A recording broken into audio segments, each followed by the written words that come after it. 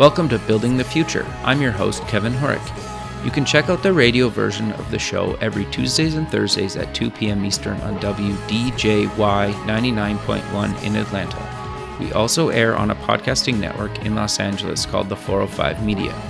There's a TV version of the show that airs on KMVT 15 in Silicon Valley at 8 p.m. Pacific on Tuesday nights.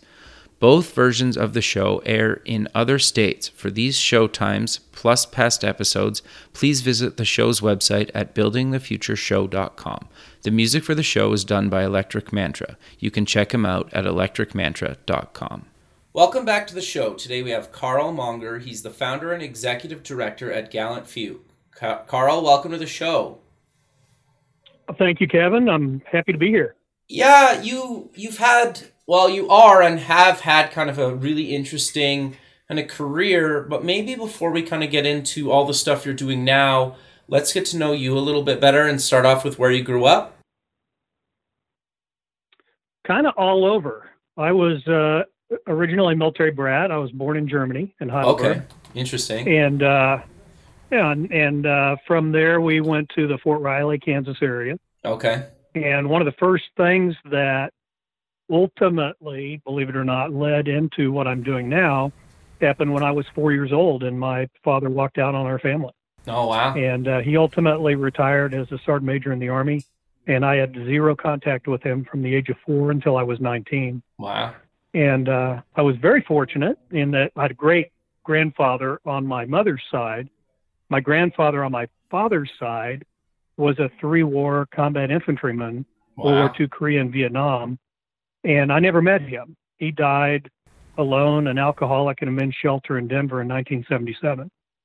And another one of the things that motivates me to do what I do now, because as I've looked back over my life and I've researched my ancestors, I believe that my grandfather on my father's side probably had post-traumatic stress and a traumatic brain injury. And his alcoholism clearly poisoned the relationship with his son. And that followed through him right down to my family, I believe. And my father was an alcoholic, and I have to be careful, that I don't slip into that as well. So it's something that's always in the back of my mind. But I was fortunate in that 1968, 69 timeframe. I was one of the first boys that was brought into a brand new program called Big Brothers. Okay. And I got matched with an attorney in Wichita, Kansas. And he came and picked me up in a white convertible Stingray Corvette. Okay. And that was a big deal. Sure. That's a beautiful car, too. Gorgeous car, yeah. And my mom was teaching during the day and going to school at night to try to get her degree. And it was a struggle. I had 2 younger sisters. One of them was not born when my father left. And so I became the man of the house pretty early. Wow. And that experience being mentored stayed with me, and that's another thing that has led into what I do now. When I got into college, I had no intention of going to the Army. My mom steered me as far away from that as possible. Okay. And I, as soon as I turned 18, I became a mentor for an at-risk youth. So I've done that a number of times in my life. And I got tricked into an ROTC class that was marketed as a marksmanship class. Okay. And me being an ignorant young college student, I was looking for an easy A. I thought, I can get an A in that class. And the engineering classes I was taking were kind of tough. And lo and behold, it was an ROTC class. And the professor of military science was he looked like a John Wayne out of a movie character. He was 6'1" and had kind of a handlebar mustache. He was a Green Beret paratrooper, had a Ranger tab. Wow. Just all of the things that anybody's going to look up to. Sure. And he stroked my ego. After about 6 months, he pulled me in and he said, "Hey, I want you to apply for a scholarship." So I did, and the Army paid for the last 3 years of my college, and I owed them 6 years back. Okay. I ended up giving them 10. And so I went on active duty in 1983, and I went for all the hard stuff. I was an infantry officer, jumped out airplanes, served in a Ranger battalion, Wow. and during Desert Storm, and got a parachute jump into a combat zone in Kuwait. At the end phases of Desert Storm, there was nobody shooting at us. It was just like another training exercise for us, but I got credit with a combat deployment with the Ranger Battalion, which I'm very proud of. Sure, yeah. Well, And, thanks for your service. I appreciate that. One of the things that when I talk to veterans, Yeah. I don't like to say thanks for your service because it Okay. can kind of make you feel a little awkward. Okay. What I say is thanks for my freedom. Yeah, fair. No, So, that's a way better way to you know, put it. Sure. Yeah, because when somebody tells me thanks for your service, I'm kind of like, well, you're welcome, you know, kind of maybe a little uncomfortable. But when you say thanks for my freedom, I'm like, hell yeah. Yeah, okay. No, that's good to know. I never thought of it like that, but that's good to know. That's just me. No, Others sure. may like the other. But, Sure. Okay. So we had a defining event that happened in October of 1992. We were rehearsing a special operations mission, and an Air Force Black Hawk crashed into the Great Salt Lake. We were heading off to Dugway Proving Ground to do a big airfield seizure operation, and when that helicopter went into the Great Salt Lake, it killed 12 out of 13. Only the pilots survived. Wow. And there were 2 Ranger Battalion commanders, a Ranger First Sergeant, 2 Ranger communications experts, and 5 Air Force combat controllers on board. And that took a swath out of the special operations community in leadership. Sure. And these were men that were right above the McChrystal level. So who knows? What does that mean for people that don't know what that means? So when you think about the leaders that took us into Iraq and Afghanistan, okay, and there were some brilliant things done, but there were some mistakes made. Sure. And two of the best Army leaders that would have been in a position to influence that were killed on that same helicopter. That's sad. And 1 Air Force leader that was their equivalent.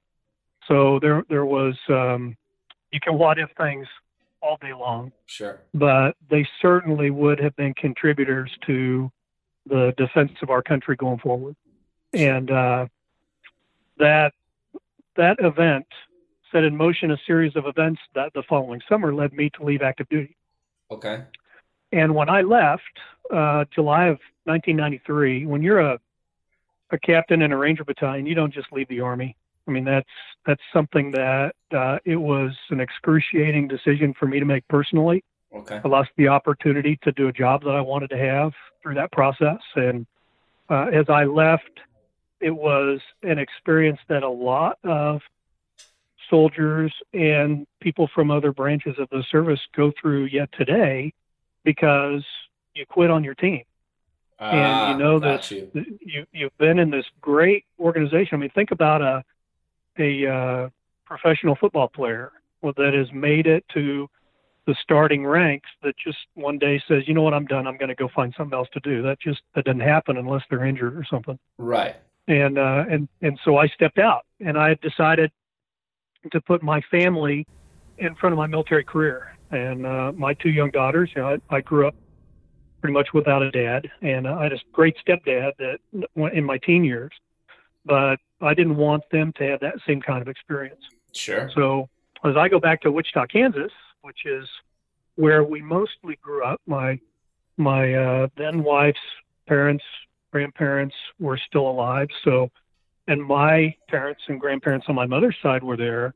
I thought, you know, this would be a great opportunity for my kids to know their great grandparents, because I didn't even know one of my grandparents. Right. So that, and I never knew any of my greats. So it was an opportunity for me to kind of put the family back together, because the 10 years that I served on active duty, I was gone a lot. And so I go back to Wichita, Kansas, and I think I represent the entire package that any company would want. I'm prepared to walk in and take over and run their company to achieve great things, and I can't get anybody to give me a second look. Interesting. I had an interview with one of the largest privately held companies in the United States that's headquartered there.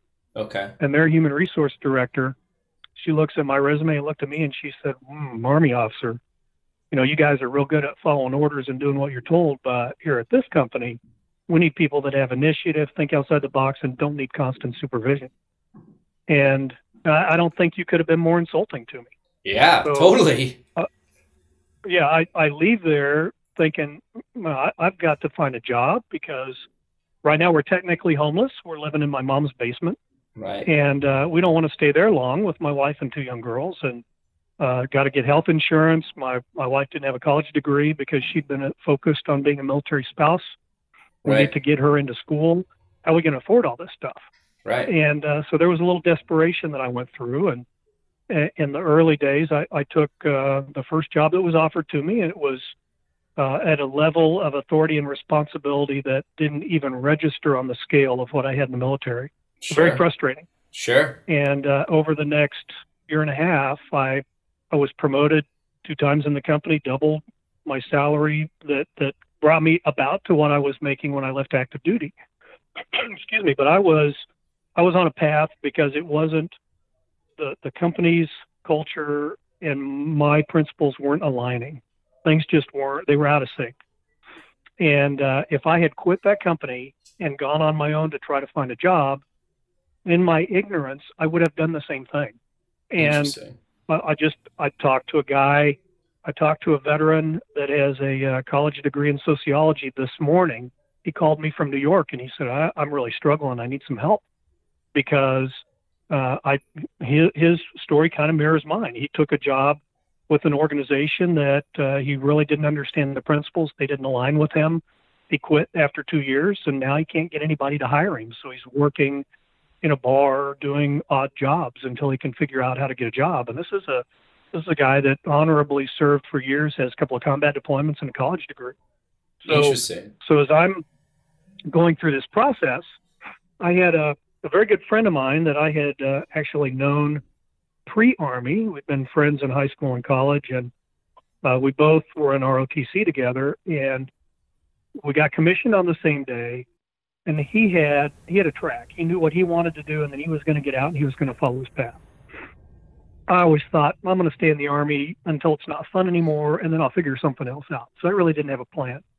Well, he went to work for a construction equipment dealer as a service manager, and then he got promoted to a sales guy, and now he is being promoted to run the branch. And he liked to come by and pick me up from my frustrating job and take me to lunch and brag about all the money that he was making and make me jealous. But it was a lot of fun to tease him about it.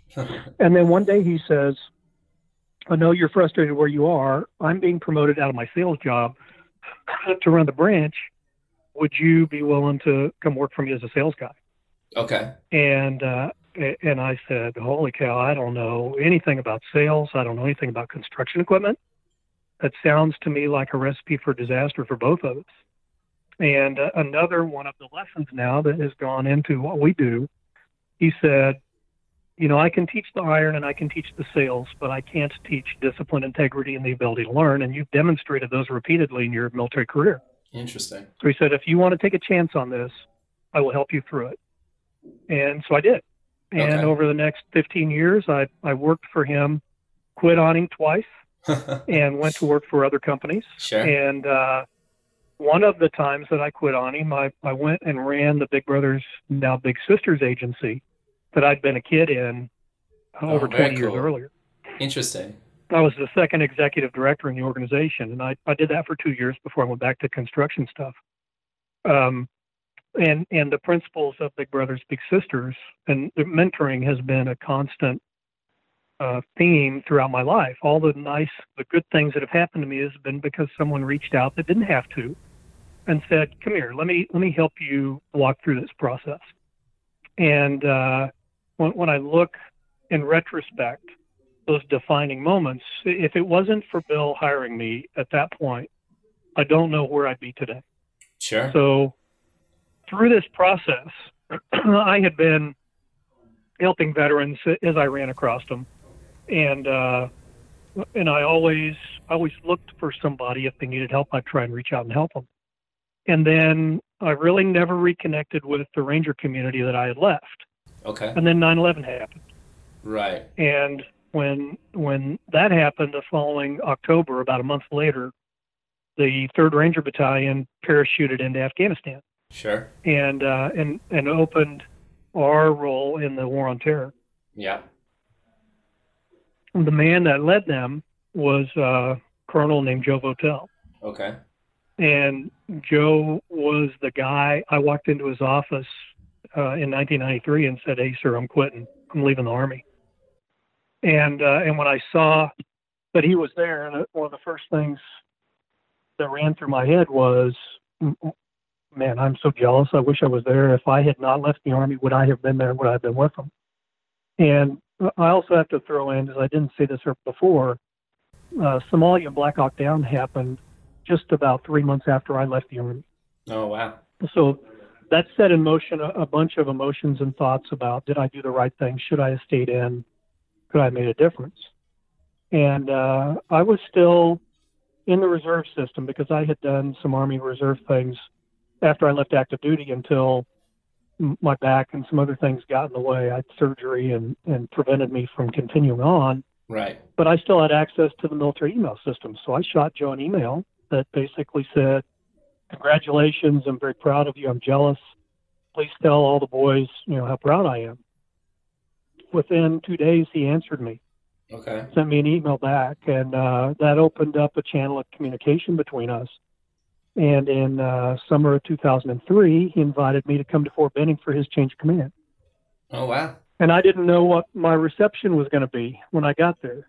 But I thought, no, I've got to go. I want to see this history because these people have, they're going to be the ones that you read about in the history books. And right. So when I got there, not only was I welcomed, but I was welcomed with open arms. He had a seat on the front row next to all the generals and the politicians with my name on it because he wanted me to be there. Wow, that's awesome. It was amazing. It was very, very, it was an honor beyond belief, and it's very humbling too. But as I saw these men now that a lot of them were still there from 10 years before. Sure. And as I started talking to them about their experiences, they deployed to Afghanistan now several times. And when Rangers go, it's very high intensity. And when somebody can't do that anymore, when they're injured or something happens, like they have a family situation or they have an alcohol abuse offense or something, they get pulled off of that team in a heartbeat. Okay. and kind of moved off to the side, because when your focus is on going to war and killing the enemy, if you don't contribute to that effort, you're in the way. Right. And so as I see this, I'm seeing these guys, they're going through divorces, they're drinking themselves silly at night, trying to process things and go to sleep, and the ones that are leaving are really struggling. And so I came back to Wichita, Kansas with an intention of trying to do something to help. And I reached out to the local VA regional hospital. I reached out to Fort Riley, the Warrior Transition Unit. I reached out to a huge veteran nonprofit and said, here I am. I know now in my career in Wichita, I know bank presidents, I know the Chamber of Commerce president, I know all these people. Give me veterans that are coming to this community, and we will make sure they're taken care of. I couldn't get anybody to call me back, except the nonprofit kept sending me letters every day asking me to donate. So, a very frustrating experience. Mm-hmm. And around that same time, I discovered social media. I went through a divorce and ended up with custody of those two teenage girls. And a way that I stayed in touch with what they were doing was I made them friend me on Facebook, which made them really happy. Sure, I can imagine. But then what happens, right? Because the algorithm looks in your emails and it says, hey, you might know this person. And so I see a Ranger on Facebook, so I connect with him. And then I see another one. And then somebody tells me about LinkedIn. And so that process started. And I started searching for networking groups for populations of soldiers like Rangers on LinkedIn and Facebook, and they didn't exist at that time. Okay. So I set up one on LinkedIn that was just called U.S. Army Rangers. And over the next 5 or 6 years, it built to 1,000 guys. Wow. And because I made sure everyone that joined the group was a real Ranger, and we have had some fakers that have tried to get in, and we've had some people overseas try to get in. Because everybody knew that I connected and knew everybody else, when somebody needed something or they knew a buddy that needed something, they'd reach out to me and say, hey, do you know somebody in Chicago or Atlanta or Denver? Sure. And I'd look in that network and I would find somebody and I'd get them connected. And if they needed a job, I'd say, well, send me your resume. Let me take a look at it, because now in my role with one of the companies that I worked for, I had about an $8 million annual sales income, and I had about 65 employees. Wow. So I knew what I looked for in an employee, and I'd look at these resumes and I'd go, oh my God, who helped you write this resume? And they would say, well, the transition assistance program helped me write this resume. And I'd say, okay, let's sit down. Let's talk about how to translate your military skills. Let's talk about what's valuable. Let's first off find where you want to live and what you want to do. And if you want to go to school, let's identify what discipline you want to study. And maybe it's not a good idea for you to go to school immediately. Maybe you need to wait for a year and get a job and kind of get the lay of the land and make sure that's really what you want to do. I see a lot of veterans, when they leave the military, they have trouble finding a job, and they go to their GI Bill, which, if they're enrolled in school over a certain number of hours, it will pay them a living stipend that's about equivalent to a staff sergeant in the Army. So they know they can get money, and then they can pay for a place to live. Right. The problem is they go to school to get the money to pay for a place to live, not to get an education. Right. And 3 or 4 years later, they've blown that resource, and they don't have anything to show for it. Right. So there's a coaching process that has to go through all of this. So as all of this is developing, I've got this idea rolling around in my head that combines what my buddy Bill did with me and Big Brothers Big Sisters and the military system of battle buddies or ranger buddies or swim mates or whatever branch of the service you're in. There's a buddy system. You always have somebody watching your back. Sure. And if you're in a two-man foxhole, one of you is asleep and one of you is awake. You don't both go to sleep, because that would be bad. But Sure. so somebody's always watching when you've got to do something. And when you leave active duty, you lose that. And the nature of somebody that seeks that kind of service is one of self-reliance. I'm going to solve problems. I'm going to suck it up, drive on. You hear that a lot when you're in the military. I don't want to hear your problems. Don't bring that crap to me unless you got a solution.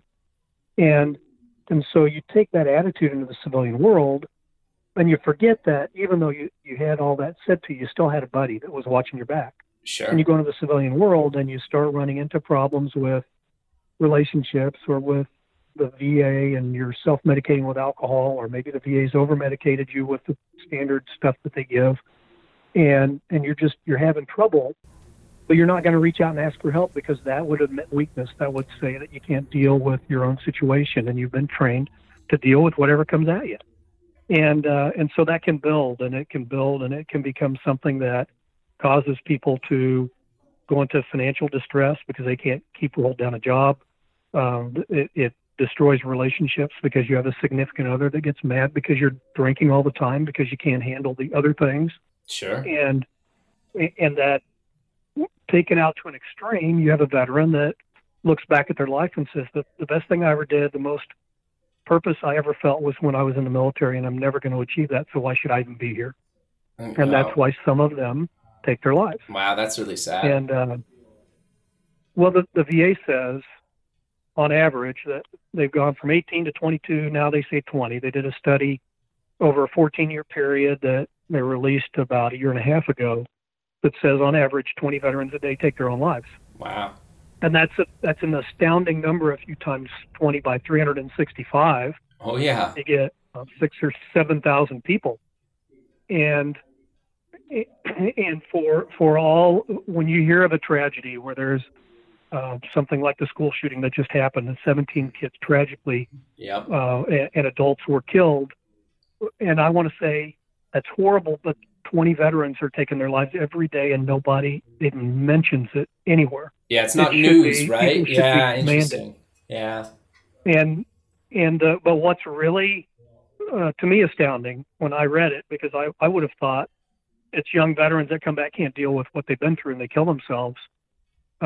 Over 65% of the veterans that take their own lives are over the age of 50.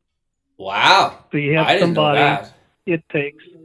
it takes decades to lose your sense of purpose and meaning, to lose hope, to have relationships gone, to get to where there's just nothing left. Sure. And that doesn't even, I think, count the people that drink themselves to death excuse me, or die in a car crash that might be suicide, but you really don't know. Sure. Yeah. Okay. I see what you mean. Yeah. Like the confirmed, like, yeah. Okay. Right. No, that's interesting. So it could be a lot higher than 20 a day or, right? Like, Absolutely. which is even sadder, Yep. right? Yeah. Okay. Wow. When I had a very good friend of mine last year that West Point graduate, he and I served together, phenomenal guy, considered him a good friend. And we had kind of fallen out of touch. I touched base with him over a year ago when I visited where he lived. We had breakfast together, but I was astounded to learn last fall that he jumped off the Golden Gate Bridge. Wow. That's really sad. He had gone through a crisis of job loss and a broken relationship, and it was too much for him. Yeah, sorry to hear that. So the problem's there. It's real. Oh yeah. And, well, no, and part of me wanting to have you on the show was to kind of obviously talk about your history and your story and kind of give some of these kind of shocking statistics.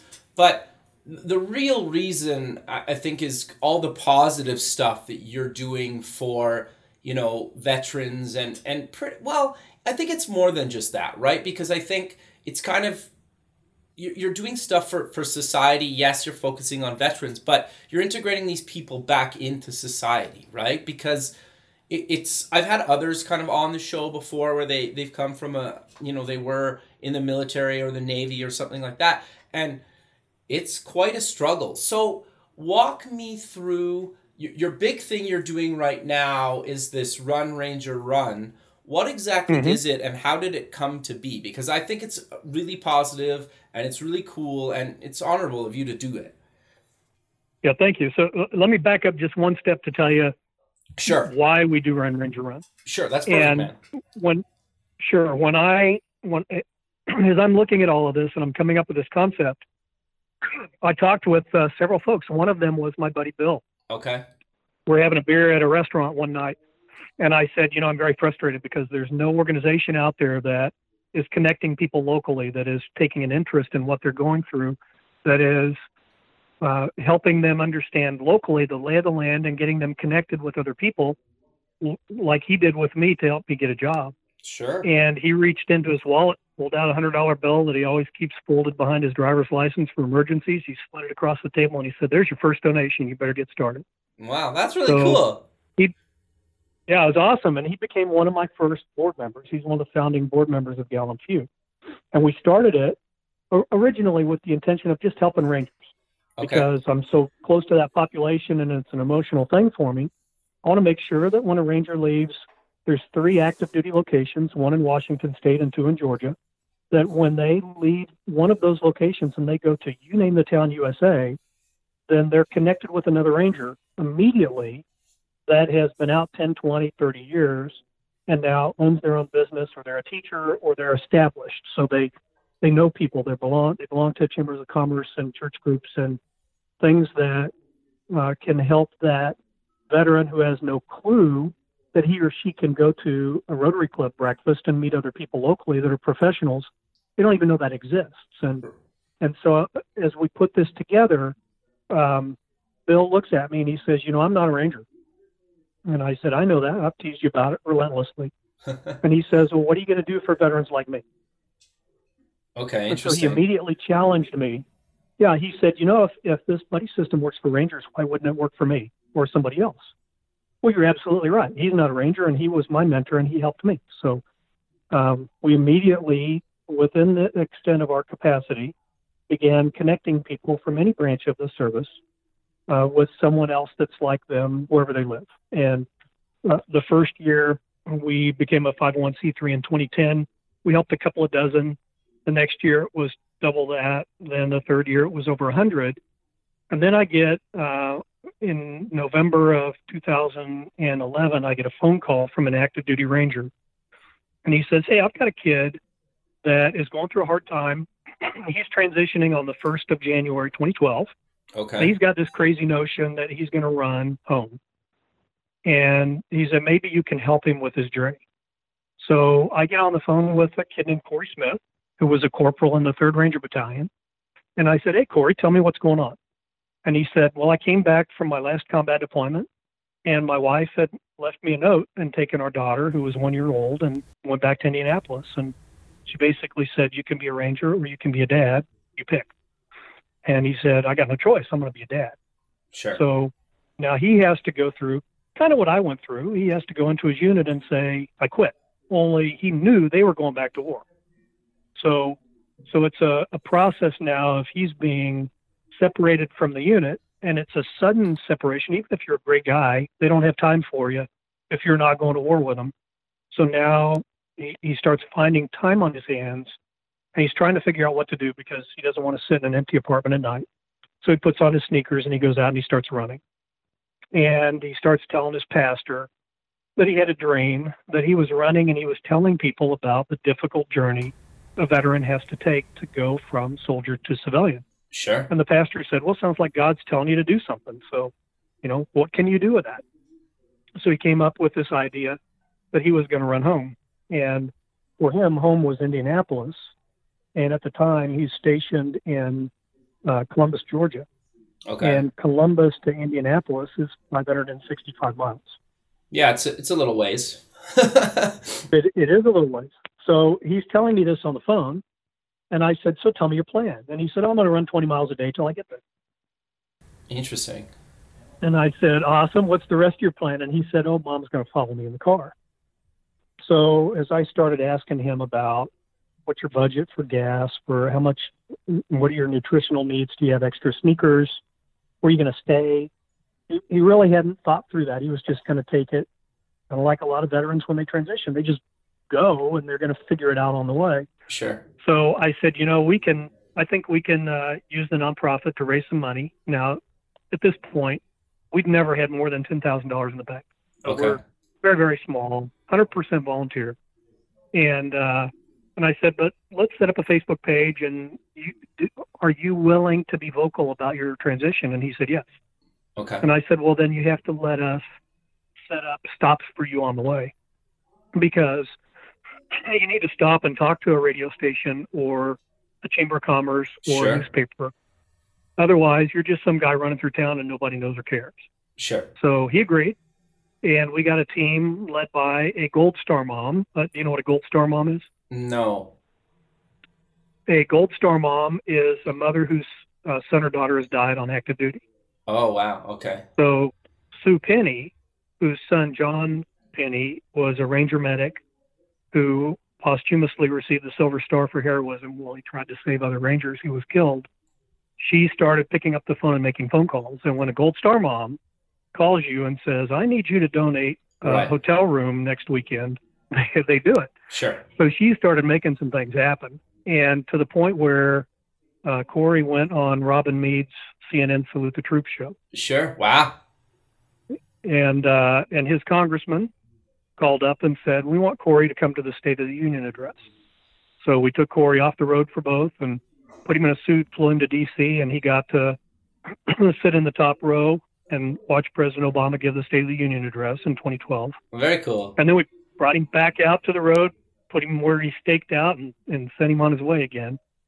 And through that process, he got a stress fracture, and Okay. so he walked Okay. because he wasn't going to quit Right. until we got him a bike, and then he biked the rest of the way in. Very cool. And his goal was to be in Indianapolis before the Super Bowl, Okay. and he made it. So he Nice. started right after the 1st of January, and it was the first weekend in February. Sure. So he did it all in a month. Very cool. And even though we pulled him out, yeah. And we raised about $12,000 during that month, That's great. and most of that went to pay for his expenses. And we got about, I want to say, 6,000 people that were following a page we set up called Run Ranger Run, Okay. and which is kind of a nod to the Run Forest Run. Sure. Sure. Gumbo. Yeah. Interesting. Yeah, and so we're sharing Corey's story, and we got him a phone that he could do some live video feeds, and as he did this, he really struck a chord. And people came out and ran with him. We had American Legion riders that rode their bikes next to him, That's their great. motorcycles next to him. Yeah, it was an amazing experience for him. And when he completed it, he did what I talked about many veterans do. he went into the everything is good, I'm okay mode. And while he was struggling tremendously and even was homeless for a couple of weeks, he did not tell me. Wow. Even though we were talking on the phone, he would tell me how great things were while he was struggling. Wow. So he, over the course of the next year, he went through a couple of jobs and finally decided he was going to go to school, where he got a scholarship as well, but he became an emergency room nurse. Okay. Very And cool. I was really honored last year to write a letter of recommendation for him. Now he's in law school. Oh, very cool. So, Interesting. and his wife they got divorced anyway. And he's a tremendous single dad. And the following year, we thought later that summer, we have something here with what he did, because Sure. so many people responded to it. And we don't want to let 7,000 people on a Facebook page go away. Totally. What can we do to motivate and connect people and raise awareness for our mission? Because from the beginning, I have said, if people understand what the veteran issues are and they understand what Gallant Few does in response, then they're going to want to support us. Of course. Sure. So we set out to create an event where 10 people do what Corey did all by himself. Okay. So can you and 9 of your friends in the month of February, and I don't know why we picked February other than usually it's an easy 4 weeks and you can measure it pretty easy. Right. Can you and 9 of your friends walk, run, bike, swim, crawl, treadmill, stair climb, anything that covers distance? Can you guys all combined do 565 miles in the month of February? That's really cool. And if you break it down, you break it down equally, it's 56 miles a person, 2 miles a day. Sure. And I'll tell you, it can be a challenge. Oh, yeah. I can get imagine. Yeah. 10 people to pull together and do that. And in 2013, we did the first Run Ranger Run as an event. And we raised $100,000. Wow. That's really great. And it only cost about $5,000. We used a social media platform to share what we were doing, and people just said, "Hey, I'll give $20." Sure. And so it's tremendously cost effective. But even more important, everybody that goes out and participates in Run Ranger Run is sharing our message on their social media, Totally. and they're telling other people about it. No, that's great. And we're in the middle of the campaign now. We're starting our final week this Thursday, Right. and last Friday we met our fundraising goal of $200,000. Oh, congrats. That's really great, man.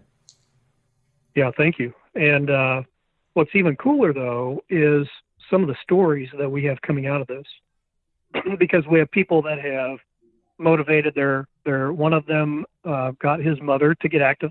Very and cool. Got her to make a commitment to get out and start trying to be stronger for her grandchildren. Sure. And so we're seeing things like this. They're not even veterans that are affected by it, that love the team aspect and the sharing aspect. And so they're wearing Run Ranger Run t-shirts, and they're taking selfies, and they're posting them on Instagram, and they're hashtagging them Run Ranger Run. And it is so cool to see all of these people, from little kids to elderly folks, that are out participating. And, you can have a team. You don't all have to be together, because you can have a team of a soldier walking patrol in Germany, and a kid riding a bike to school, and a grandmother on a treadmill in Hawaii. Sure. They can all be on the same team. That's awesome. So That's it's really just great. Tremendous. So I know. And what Oh, go ahead. Keep going. Sorry. I was going to say, what happened is that influx of funding allowed us to become a real nonprofit. I mean, we were a real nonprofit before, Right. but now we're able to actually get a quality webpage. We're able to, when a veteran comes and says, "Hey, I'm going to have my phone shut off tomorrow, and I'm waiting on a call back for a job interview. Can you help me?" Sure. Yeah, we're going to pay your mobile phone bill for 3 months, so we can make sure we can help you. By the way, where do you live? Let's get you connected so that you have a network. That's allowed us to do a tremendous outreach. And the first, and I'm open about saying this, the first three years, I did not draw salary from the organization. And it got to the point where, hey, I wasn't working anywhere else. This was my sole mission. I don't have a military retirement. Right. And my wife has a great job, so she's paying most of the bills. But it got to a point where now we have a board of directors of 9. I go to the board and I said, it's time to make a decision. Is this my profession or is this my hobby? Sure. Because if it's my hobby, I got to go get a full-time job and I'll do this on the weekends. Sure. And they said, no, absolutely not. It's a profession. So for the next 2 years, I only took $35,000 in salary. Wow. And which was the amount that was my starting salary when I left active duty in 1993. And they have raised me since then. Sure. But we have a team of 8. Wow. That's really great. Full-time plus some contractors and some part-timers that are helping. We're helping around 500 veterans a year right now. Wow, that's amazing. And we're raising, thank you. We're raising about $500,000 a year to do that. That's great. And we've had to help veterans go into month-long substance abuse and post-traumatic stress treatment. Wow. And that is not cheap. No, I can imagine. And we're incredibly responsive because we can make things happen quick. I had a phone call week and a half ago. It was on a Friday from a local veteran who works that I had been connected with. He works for a company that does some outside work, and they had just picked up a veteran and hired a veteran. Their goal is to hire as many veterans as possible. And this veteran was on the verge of being homeless, and technically he was because he was living in an extended stay hotel. Wow. But he had nothing, and he needed $150, $50 a day for the hotel through the weekend, and he had identified an apartment that if he had about $800 on Monday for the apartment, then they would let him move in. Okay. And then the company was working with him on his budget so they could make sure that he met his bills after that. And that day, I went to the bank and I got a cashier's check for the deposit. I got on the telephone, called the extended stay hotel, and paid with our credit card, paid for his lodging. So he was done. He was good great. Through that weekend and for a start. And that gave him the little bit of a step up that he needed to, now he's with a team. There's other veterans that work at this company. They're going to help him through this process. But most organizations you go to, you have a lengthy application process. You've got to have it reviewed by a bunch of people, and then maybe you're going to get it approved. We can't do that all the time. I mean, sure. That's a perfect example that we're able to do it so quick, and we certainly can't afford to approve and hand out money every time somebody asks for it. Right. But if there's a reason why they are where they are that we can identify and we can help them overcome, we're going to do everything that we can to help them out. Sure. If they've just mismanaged their money, if they've just mismanaged their money and now their phone's going to get shut off because they go to a bar every night, then we're going to talk about what you need to do to get to a place where we are willing to help you with money. Sure. But if there's been something that has caused them to get where they are, that we can help them overcome, and a little bit of money is going to help them move forward, we're going to make that happen. I think that's great, man. But you guys, you have this big Run Ranger Run event, during the month of February, but you guys do so much kind of more than that at Gallant Few, and you also have another company where you help kind of disabled veterans. Do you want to kind of maybe, because we're kind of coming to the end of the show and I really want to cover some of this stuff. So can you maybe talk about all the other stuff that you do either with the nonprofit or the company that you're a part of? Yeah, thank you. Well, we're a triage organization. So when a veteran comes to me, like the one this morning that called from New York, we want to know in a number of areas. There's 5 areas that we assess. Okay. Professional, social, emotional, physical, and spiritual. Where are you in a continuum on these areas, and what can we put in place to help you get better in those areas? Things that you can use in your everyday life. Okay. And I wrote a book. I published a book last fall that's called Common Sense Transition. Okay. You can get it on Amazon, and it's in Kindle as well as print form. And I lay out a blueprint in there for how communities can engage and help veterans come back. The problem with the transition system as the government has set it up is it's a push system. Right. So they take all the soldiers that are going through transition at Fort Hood, they give them a class on transition, and then they send them to Los Angeles and Chicago and New York and wherever they're going to go live. Okay. And the things that you're taught in Killeen, Texas, may or may not be applicable in San Diego. Sure. So what works in San Diego? The veterans in San Diego know what works in San Diego.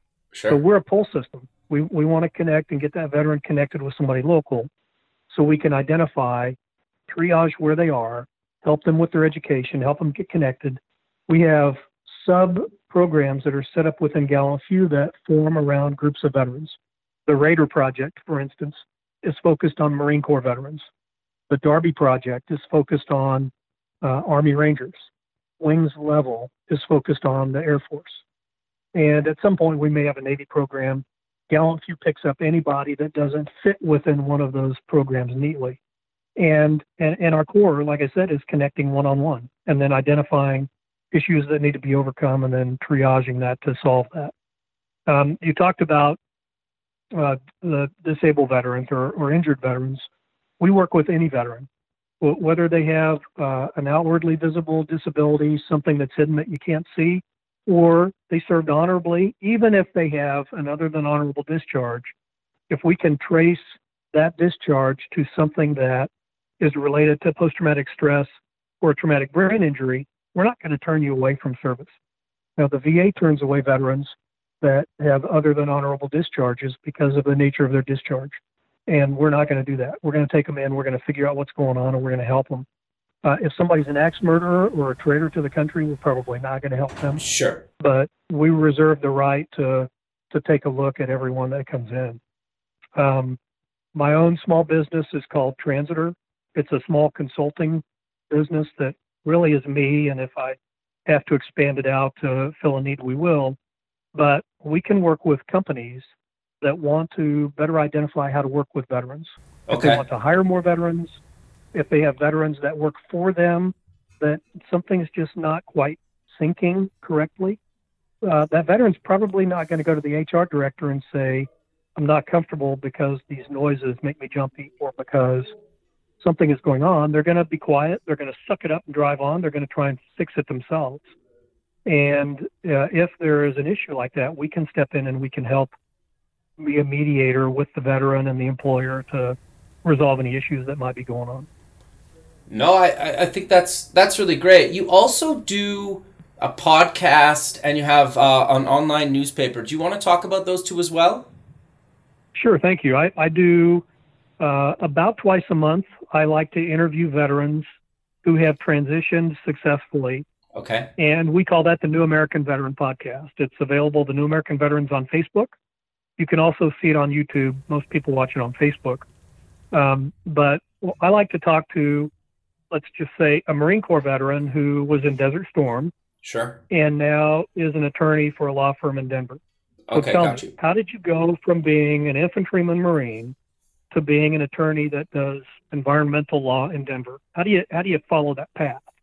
Because there might be another Marine out there that says, well, if he or she can do that, I can do that. So we like to make those examples and then leave them out there. And then if there are groups or individuals that are doing really cool things on the behalf of veterans, one example is Dr. Carrie Elk and the Elk Institute out in Tampa. Okay. She does some really cool work with post-traumatic stress treatment that involves high motion therapy and some other techniques that are not emotionally invasive like what the VA does when they treat post-traumatic stress. And she has really done some phenomenal work with some special operations, active duty, and veterans that have gone through some pretty difficult things. No, I think too, just giving people or being able to see somebody else that kind of was in your shoes go into something that they, wanted to do and that they're kind of succeeding, right? And they made it through it. It goes back to the whole Big Brothers, Big Sisters example. Totally. And go ahead, sorry. Yeah, you have an at-risk person, a person that's at risk, and you could say on the veteran side, you're at risk for unemployment, homelessness, and suicide. Sure. We know you're at risk for divorce, alcoholism, and if there's someone who was at risk for that overcame that, and now is established in the civilian community, well, there's a path that you can follow. We call that an azimuth. Okay. And most veterans get to do map and compass navigation, so they understand what an azimuth is. That keeps you on path. And when you stray off azimuth, that's when bad things happen and you get lost. Sure. And our mentors, we call them a guide, they help get that veteran back on a good azimuth. And the veterans that we help, we call them future guides. Okay. Because as they transition, we want them to be able in the future to guide other veterans. I got to give a quick shout out here. I know we're running. Sure. No. We time. Keep going. Yeah. There's a couple of organizations that have really engaged with us this past year, especially with Run Ranger Run. One of them is the Carrington Company. Okay. Carrington is a very large company that's nationwide, that also has a charitable foundation, and they incorporated Run Ranger Run as a corporate wellness program for February. Oh, very and cool. They are matching the miles that their employees do with monetary donations. And so they're putting their money where their mouth is. They're saying, hey, you get out, walk on a treadmill or ride a bike. We're going to make a donation to this nonprofit to recognize your efforts. Very cool. And that is really cool. And they have 10 teams, and that's 100 people that are spreading the awareness message of Gallant Few, which is even more important than the donations that come in. And then another company that has also put together a wellness program is Essler Corporation, and they're probably best known for Andersen Windows. Okay. And they have a number of teams nationwide, and they're doing something similar, where they have pledged to match dollars that their employees raise. So in both instances, there's a great model out there. If there's a company, a corporation that would like to have a great wellness model as you're talking after the holidays and you want to get ready for bikini season, or just get a little in better shape, Run Ranger Run is a great way to do that. And we have a group finally that is led by a Marine Corps veteran and actor named Michael Broderick. Sure. And it's called Vets Seen on TV. And they have a Facebook page called Vets Seen on TV. And it's veterans that are in commercials. They play different roles, and maybe it's a well-known TV show or maybe it's a piece on a commercial. Sure. But these are veterans that are involved in Los Angeles in the entertainment industry. And Michael Broderick has an Army team and a Marine team within his team that are competing against each other. That's very cool. And they're having a lot of fun. They're doing some videos that are pretty cool. Yeah, Carl, that's great, man. I wish we had more time to dive a little bit deeper into some of this stuff, but let's close the show with mentioning where people can get more information about kind of everything that you're involved in and any kind of social media links you want to mention. Sure, thank you. Our main website is gallantfew.org. How do you spell that? Just for people. G-A-double-L. Yeah, okay. Sure, G-A-double-L-A-N-T-F-E-W, so few like not very many, .org. Okay. If you're military, it's Golf Alpha, Lima Lima Alpha, November Tango, Foxtrot Echo Whiskey. And or runrangerrun.com is a great one to find out more about the Run Ranger Run campaign. And on all the social media, whether it's Twitter, Instagram, Facebook, if you just search Gallant Few, all one word with no space between the T and the F, you'll find us. You can also support us through the Amazon Smile program. You'll find Gallant Few as a charity. That is a wonderful program. Everybody shops on Amazon. Sure. If you're not starting at smile.amazon.com, then you're leaving money out there because they don't take it from you. Amazon takes their profit and slices a couple of % off and gives it to whatever nonprofit you pick. And every time you start at smile.amazon.com, that nonprofit that you select gets a couple of dollars. Yeah. And Gallant Few is listed in there. Again, no space between the T and the F. Right. And then where could people get more information about the podcast and the newspaper and stuff like that? That's all at gallantfew.org. Okay, perfect. I just wanted to make sure. We have a couple of electronic newspapers. One is called the Gallant Few Daily, and one is the Sua Sponte Weekly. And Sua Sponte is the Ranger motto that basically says, of their own accord, or I'm a volunteer. Excuse me. So you can check those out at their paper.li is the hosting site. Right. But we have links on all our social media to get to that as well. Perfect, Carl. Well, I really appreciate you taking the time out of your day to be on the show, and I look forward to keeping in touch with you, and have a good rest of your day. Kevin, thank you. It's an honor to be here. Yeah, thanks very much, man. We'll talk soon. Okay, bye. Thanks for listening. Please visit the show's website at buildingthefutureshow.com. Also check us out on Facebook at Building the Future Show and follow us on Twitter at Building Show. The music for the show is done by Electric Mantra. You can check him out at electricmantra.com and keep building the future.